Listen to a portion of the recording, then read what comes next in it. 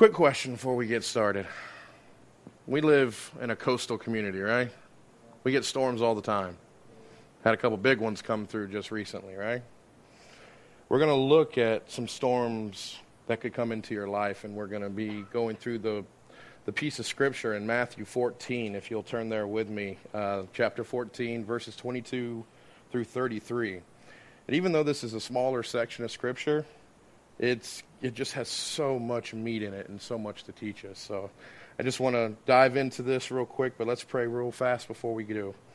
Dear Heavenly Father, I just thank you so much just for the opportunity for all of us to just be here, Lord, and just to learn from you, Father, and learn from your word. And God, I ask above all things that you hide me behind your cross, Father, and that you lead, and that you have the plan for all of our lives, Lord, and that you just prepare our hearts for what you have for each and every one of us, myself included, Father, and just continue to guide us and bless us through all that we do. We ask all this in your Son's name. Amen. All right, Matthew chapter 14. Jesus walks on the sea. In chapter 22, or verse 22, immediately Jesus made his disciples get into the boat and go before him to the other side, while he sent the multitudes away. And when he had sent the multitudes away, he went up on the mountain by himself to pray. Now when evening came, he was alone there. But the boat was now in the middle of the sea, tossed by the waves, for the wind was contrary. Now in the fourth watch of the night, Jesus went to them, walking on the sea. And when the disciples saw him walking on the sea, they were troubled, saying, "It's a ghost." And they cried out for fear.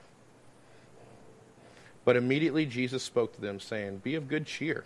It is I. Do not be afraid." And Peter answered him and said, "Lord, if it is you, command me to come to you and walk on the water." So he said, "Come." And Peter had come down out of the boat. He walked on the water to go to Jesus.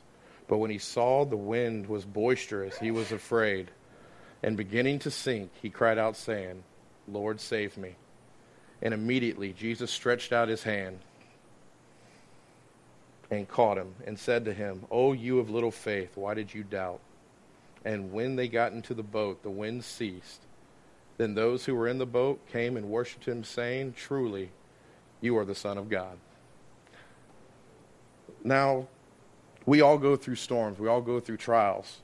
But if you remember what happened right before this, they just fed the 5,000 with 2 fish and 5 loaves of bread.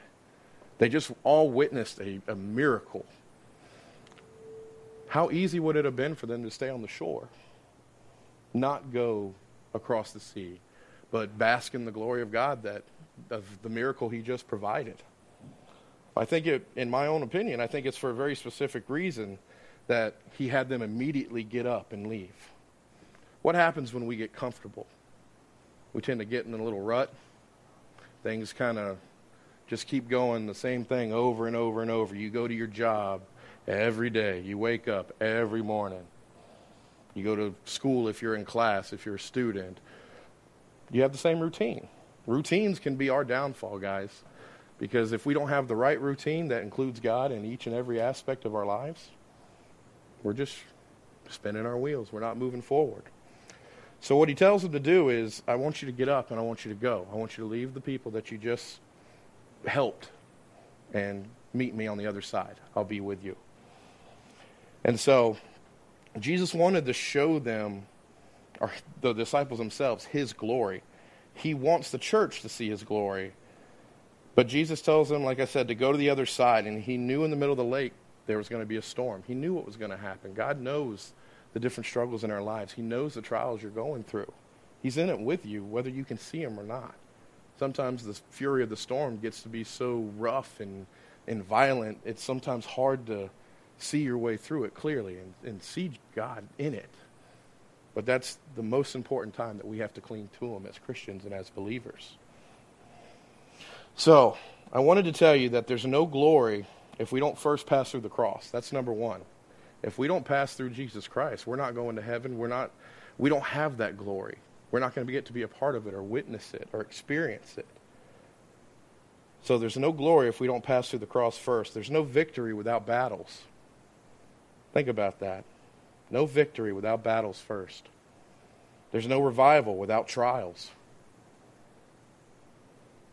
How many times do we go through the same thing over and over, deal with the same temptation or the same sin, the same battle over and over and over? You don't have victory without that battle, right? If everything was perfect, like it was meant to be, there wouldn't be a need for a Savior. Everything would have been perfect. But when sin got introduced into the world, we needed saving, guys. We needed someone that could cover us because we couldn't do it ourselves. They tried it with animal sacrifices. That was temporary. It wasn't until Jesus Christ and that perfect lamb came to sacrifice himself for us to pave the way, to walk on that water first, to calm those storms for us. But what happens sometimes when you go and talk to people that are in those trials and you mention God? You get met with anger sometimes. I get it all the time. People come up to me and ask me, well, if your God is so good, why does he let children have cancer? Why does he let this bombing happen? Why doesn't he protect these people? I don't have the answer to that. But I tell you what, I serve the one who does. God knows, and he has a plan. And just because my idea of my plans doesn't fit in line with his, who's wrong in that equation? God or me? I'm putting limitations on God. I'm trying to put him in a box based on how he serves me, and it's wrong. Instead, I used to always ask myself the question, you may fall in the same boat. I used to ask, why me? Why is this happening to me? Why is my family having to go through this? Why do I have to experience this? And God very quickly reminded me, why not you? As I was asking the wrong question. It's not why me, it's why not you? Why shouldn't I experience it? Because guys, what's the purpose of trials? To draw you closer to the Father. So we're going to look at 4 things that popped out to me while I was doing the study here. In the midst of the toughest trials, we can be sure of the 4 things. The first one is Jesus allows the storms. It's not the cause of them, but he allows the events get set in motion that bring up these different storms and these trials. In verse 22, it literally, Jesus caused his disciples to enter the boat. He told them, go, knowing full well that when they hit the middle of the lake, there was going to be a storm.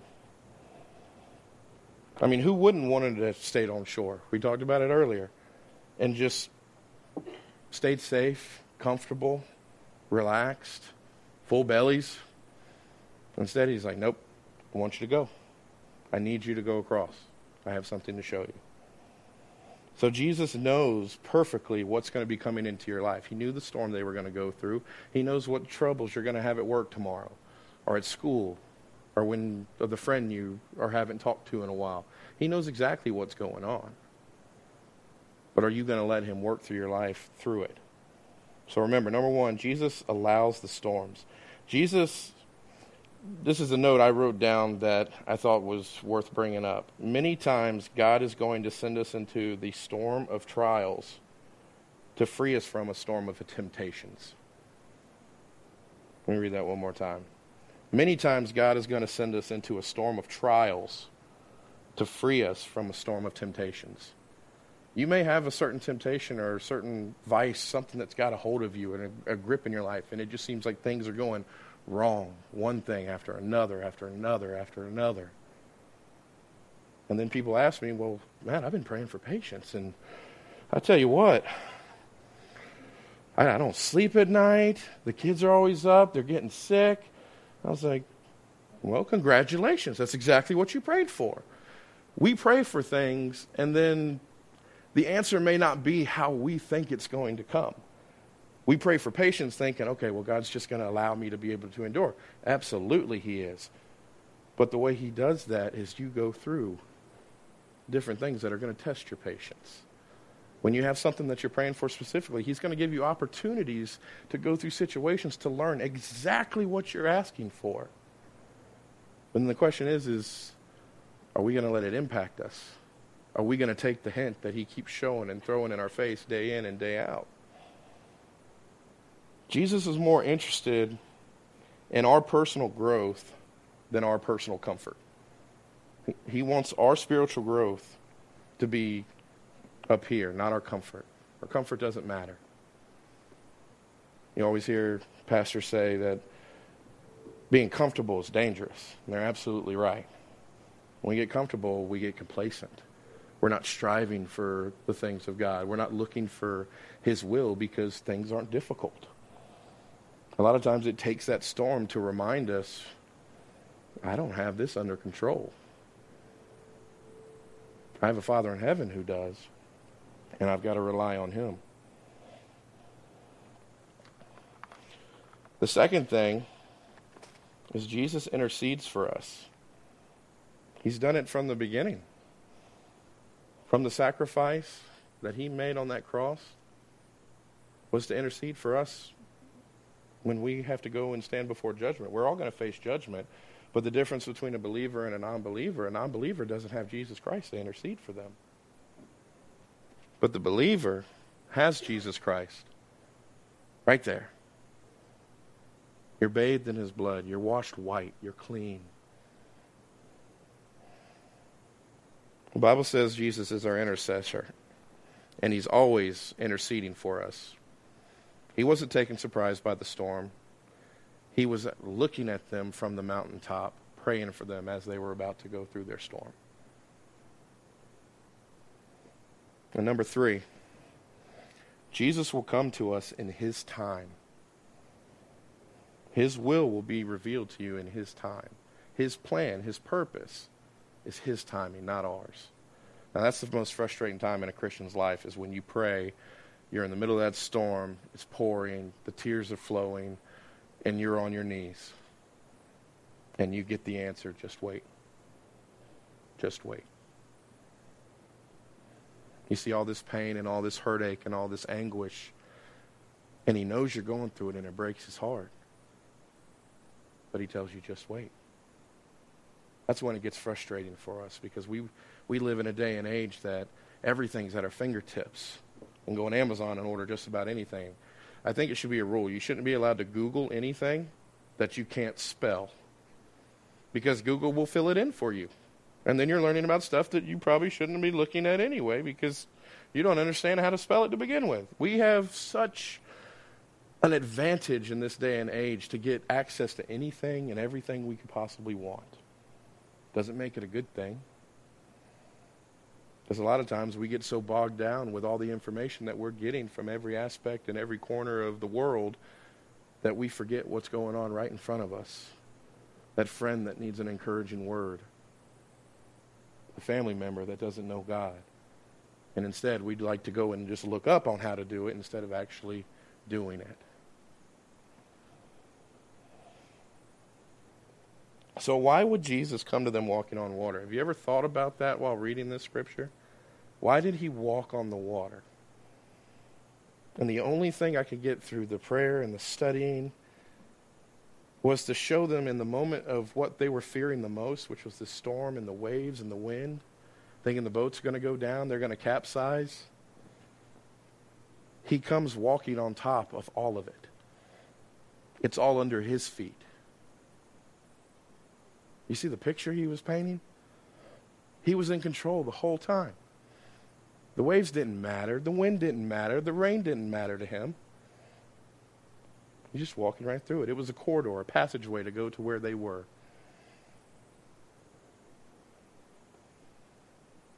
So what are you most afraid of? Is it financial problems? Family problems? Physical problems? Emotional problems? Whatever it is, believe it's under Jesus' feet. That He's in control. And He is standing on top of it. He knows what's going on in your hearts and your lives. Sometimes it just takes us taking a back seat and letting Him drive for a while. Number 4, the storm makes us grow in faith. Jesus makes us participate in His glory. Verses 28 and 32, it's the great Peter. He's very impulsive.